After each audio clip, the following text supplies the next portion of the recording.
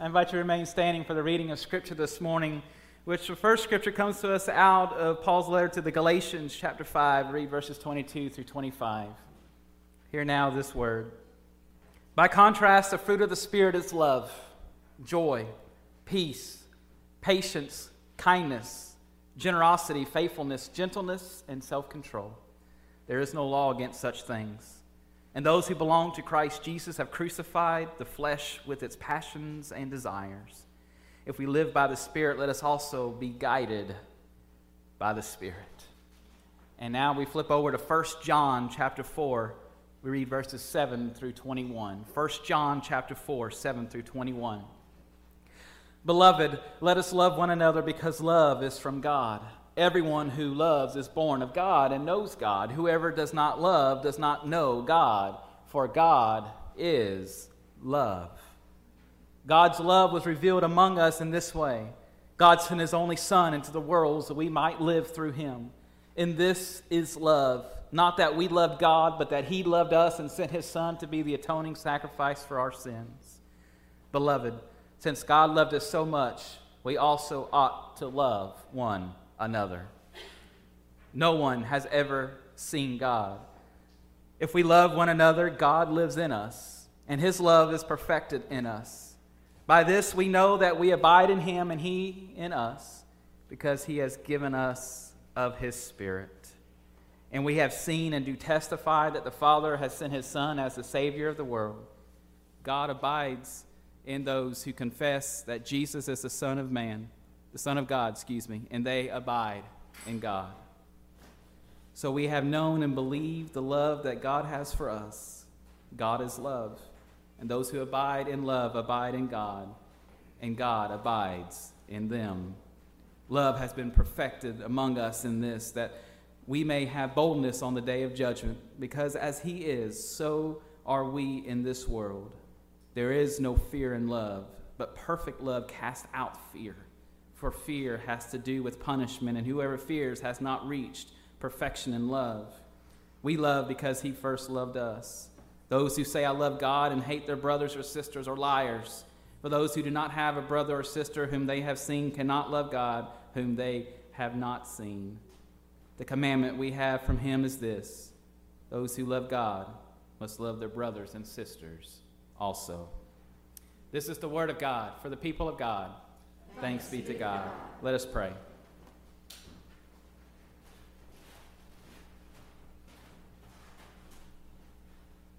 Lord, open our hearts and minds by the power of your Holy Spirit. Lord, as Scripture is read and word is proclaimed, help us hear with joy what you say to us this day. In Jesus' name, amen. I invite you to be seated. Lynn, if it starts acting up, just holler and we'll change them. Today we begin a new worship series on the fruit of the Spirit. What a day to be in the house of the Lord. And today we start with the first on that list from Galatians we read on love. One afternoon, Shea and his father walked past a park where some boys that Shea knew were playing baseball. And Shea asked, "Do you think they'll let me play?" And Shea's father knew that most of the boys would probably not want Shea on their team. But he understood that if his son were chosen to play, it would give him a comfortable sense of belonging. It would make him feel good, and it would be the right thing. Shea's father approached one of the boys on the field and asked if his son could play, and the boy looked around for some guidance from his teammates, and not receiving any, he said, well, we're down by 3 runs, it's the top of the 8th inning.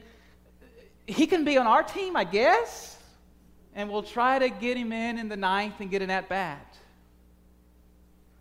And so, sure enough, in the bottom of the 9th inning, with 2 outs and 3 runners aboard, it was going to be Shea's turn to bat, and to his and everybody else's surprise, they gave him a bat and said, go out and do it. And Shea walked out to the plate, not knowing where to stand, not knowing how to hold the bat, having not ever done it before because he had never given the opportunity. He stood on top of the plate and waited for the pitch. Well, one of the boys came out and said, "Shea, you got to step on the side of the plate." And so he moved him over and showed him how to put the bat on on his shoulder, and then the pitcher scooted in a little bit closer to lob the pitch to him. And the first pitch, he swung clumsily and said, that's okay. So the teammate came back out, grabbed the bat with him, and said, look, Shea, I'm going to hit with you. I'm going to bat with you. And so when the next pitch came, they swung together, and Shea hit a ground ball right back to the pitcher. And everybody was yelling, guess what? Run, Shea, run! Because he didn't know to run to first base. And so he ran. The pitcher picked up the ball, and he could have easily thrown him out. But instead of throwing him out at first base, he rears back and threw the ball deep into right field. And when he got to first, he stopped, and everybody yelled, Shea, run to second! And so he ran to second, and when he got to second, they yelled, guess what? Run to third! Run to third! And then by that time they had gotten the ball and thrown it in, and he could have easily thrown him out at third, but guess what that young man did? He hurled the ball deep into left field, and everybody yelled, what, Shea? Run home! Run home! Run home! And Shea did. They had to show him where to touch home plate, but he did.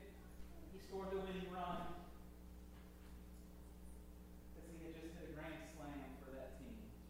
So they went out and they lifted Shea up on his shoulders. They celebrated with him. And they loved on him. This is the type of love that we hear Paul describing as the first trait in the itemized fruit of the Spirit that we hear out of Galatians. And by fruit of the Spirit, as a guiding light for this series. When I mention fruit of the Spirit, I'm referring to those actions which show evidence of the presence of the Holy Spirit in a person's life. Those actions which show evidence of the presence of the Holy Spirit in a person's life. If you're following along, want to take notes or want to just follow what I'm saying, there's a sermon outline in the order of worship. I invite you to follow along using that this morning. As Christians, as followers of Christ, the fruit of the Spirit are the actions that people should witness in our daily living. It should be what people witness, how they witness us behaving. This is also a place to start when you're a new Christian and you're seeking to live as a life that is centered around that of Jesus Christ. Our goal as Christians, then, as followers of God, should be to live as Jesus lived. And to learn to do that is to learn the fruit of the Spirit, that which is produced by living a life guided by the Holy Spirit.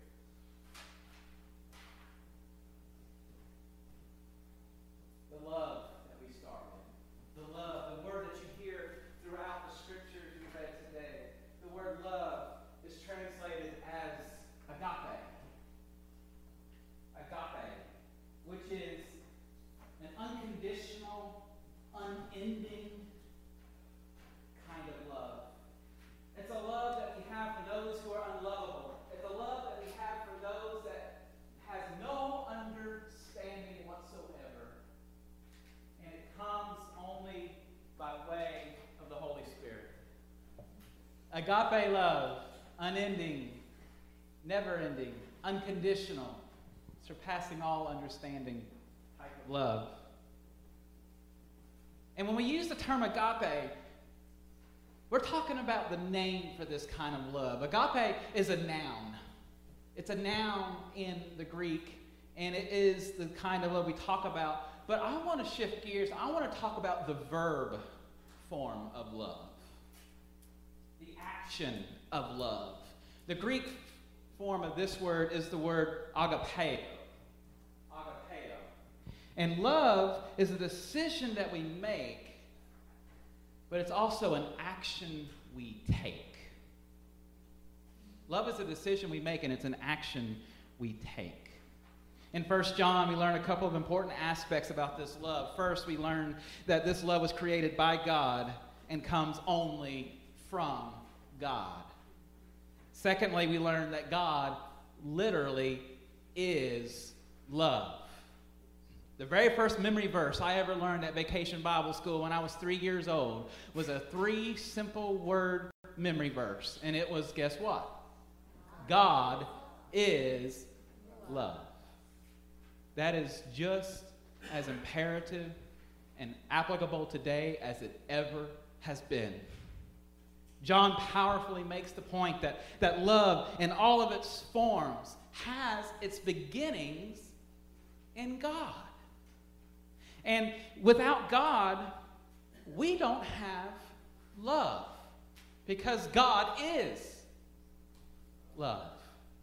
Love and God go hand in hand. And they go so hand in hand that love is literally wrapped up in the identity of God.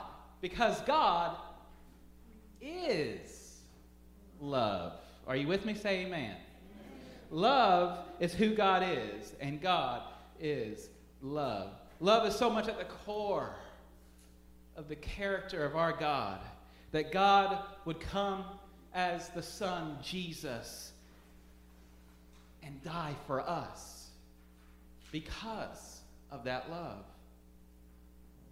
Jesus is the greatest example of love that this world will ever know. Jesus is the greatest example of love that this world has ever known. Everything he did in life, everything Jesus did in death, and everything Jesus is doing now in resurrection is out of that great love for us.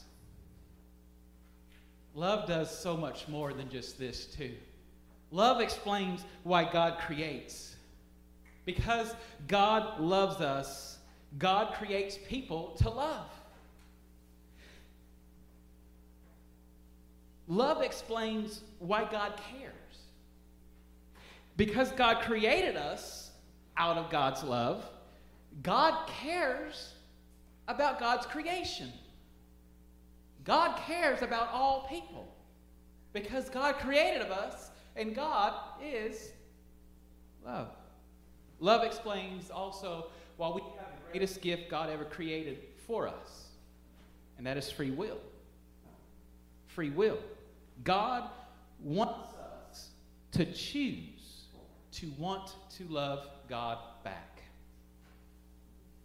God could have easily created us like the animals of the world to take commands and to be at the beckoning call of God, and God just wish his hand and say, do this, and we would do it. God could have easily created us and said, whoosh, you will love me, and guess what? We would have loved God. But that would have defeated the whole purpose of creation, the whole purpose of humanity, because God gave us free will so that way we would have the ability to choose to love God. Because guess what? It means so much more when we choose to love than when we're forced to do something. Don't you agree? Love explains why we have free will. Love also explains why Jesus died, lived, rose again, and ascended into heaven. God's love for us is so great that God wanted to create a solution to our problem of sin. And love explains why we have eternal life. God's love is everlasting. God's love, agape love, is unfailing. It's unwavering. It's unconditional. And, as we've already said, it's everlasting. It never ends and it never will. I want you to notice one thing today. I want you to notice how John said this, because I think this is very important. I want you to notice that John says God is love, not love is God. Now I got some eyes and some attention. I think John said it like that for a reason. He said God is love, not love is God. You know, the world's view on love has become at times so superficial, so self-servicing, that it has skewed our understanding of the word, the idea of love. This is a word that has been thrown around our society in some instances and contexts like a wet sack of potatoes. It has wrongly been used to describe selfish lust. It's been given as an excuse for passively enabled terrible sins to continue in the lives of loved ones. It has been seen as an uncontrollable emotion that leads to destructive behavior, or as empty words just simply thrown back and forth with no substance and no meaning. The world would have us think that love is simply something that makes us feel good. It's just something that makes us feel good. And that on one end, it's acceptable to surrender moral values, or on the other end, that it's acceptable to infringe upon people's certain unalienable rights to obtain such love that makes you feel good. But folks, I have to tell you this. That's not love. That's not authentic love. That's not God-centered agape love. We've got another word for that. It's called selfishness. Someone say amen. It's called selfishness. It's a sin-corrupted, self-serving kind of love. And God is not that kind of love. And that love does not come from our God. And genuine love is easy to discern because ingenuine love is limited. Ingenuine love is guarded. It's a love that's conditional. It's a love that says, what's in it for me? It's a love that also says, what do I get in return if I love you? If I'm nice to you, what's my kickback? It's about me, and guess who else? Me. Our modern culture is so committed to self-service that I found a humorous poem that I want to share with you. It says, "Now I lay me down to sleep. I pray my Cuisinart to keep. I pray my stocks are on the rise, that my analyst is wise, and that all the wine I sip is white, and my hot tub's watertight. That racquetball won't get too tough, that all my sushi's fresh enough. I pray my cell phone still works, that my career won't lose its perks, my microwave won't radiate, my condo won't depreciate. I pray my health club doesn't close, and that my money market grows. If I go broke before I wake, I pray my Volvo they won't take."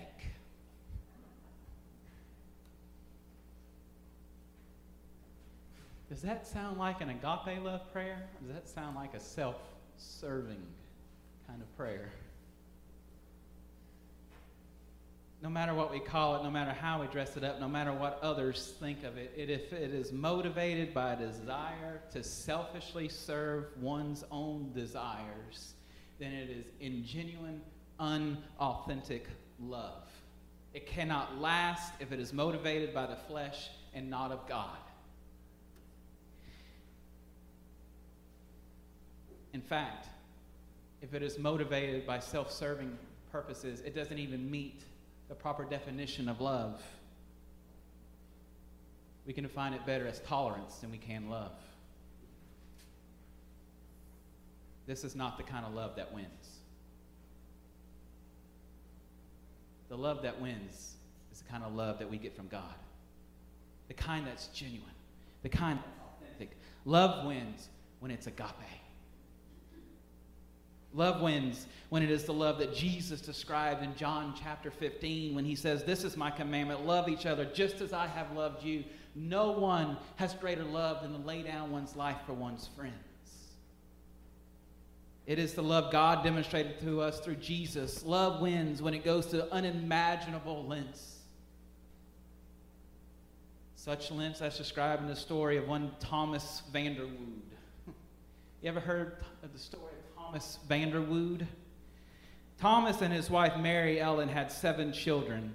And by the time they were expecting their 7th, the couple was in their 40s. So their chances of birth defects was quite high.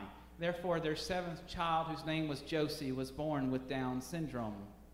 Chris Vanderwood, one of his sons, says, quote, "It didn't matter that Josie had Down syndrome. He was my father's son. And that was all the reason my father needed to love him." Thomas Sr. demonstrated that love in 2008 on one morning. Thomas Sr. and Josie were in the yard playing when Josie fell down into an old broken septic tank, which at 8 foot deep was extremely dangerous. Thomas Sr. tried to grab his son, but it was fruitless.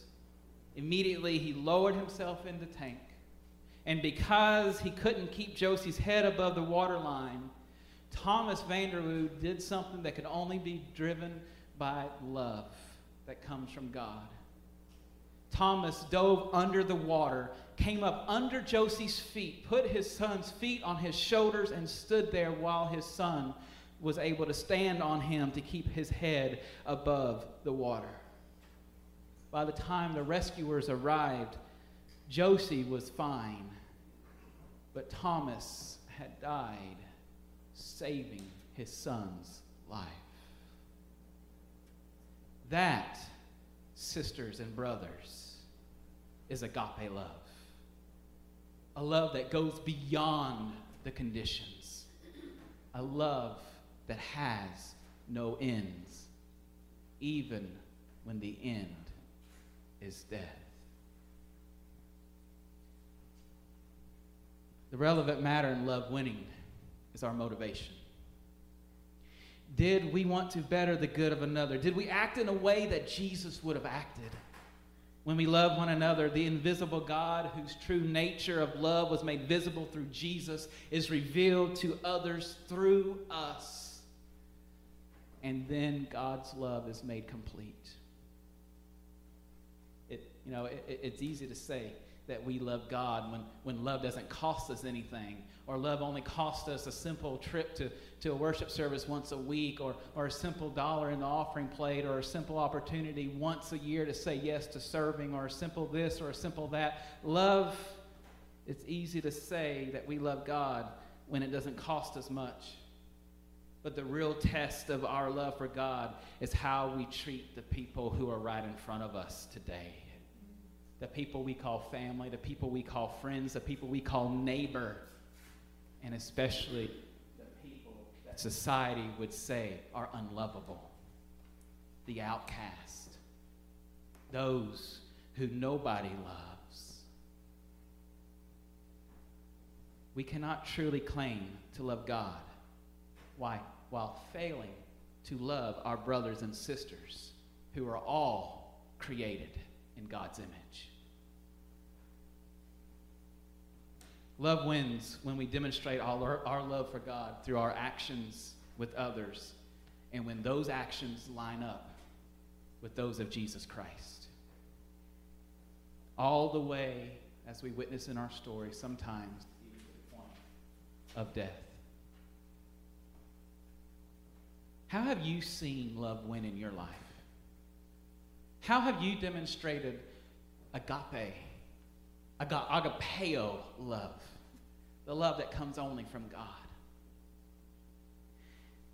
As Josh McDowell writes, tolerance says, you must approve of what I do. Love responds, I must do something harder. I will love you even when your behavior offends me. Tolerance says, you must agree with me. Love responds, I must do something harder. I will tell you the truth because I am convinced the truth is what will set us free. Tolerance says, you must allow me to have my way. Love says, I must do something harder. I will plead with you to follow the right way because I believe you are worth the risk. And finally, tolerance seeks to be inoffensive. Love takes risks. Tolerance glorifies division. Love seeks unity. Tolerance costs nothing. Love costs everything. Love wins when it is the kind of love that can only come from God, as demonstrated first to us by Jesus Christ. That's when love wins. And that is the gospel message. Glory be to the Father, to the Son, and to the Holy Spirit. Amen.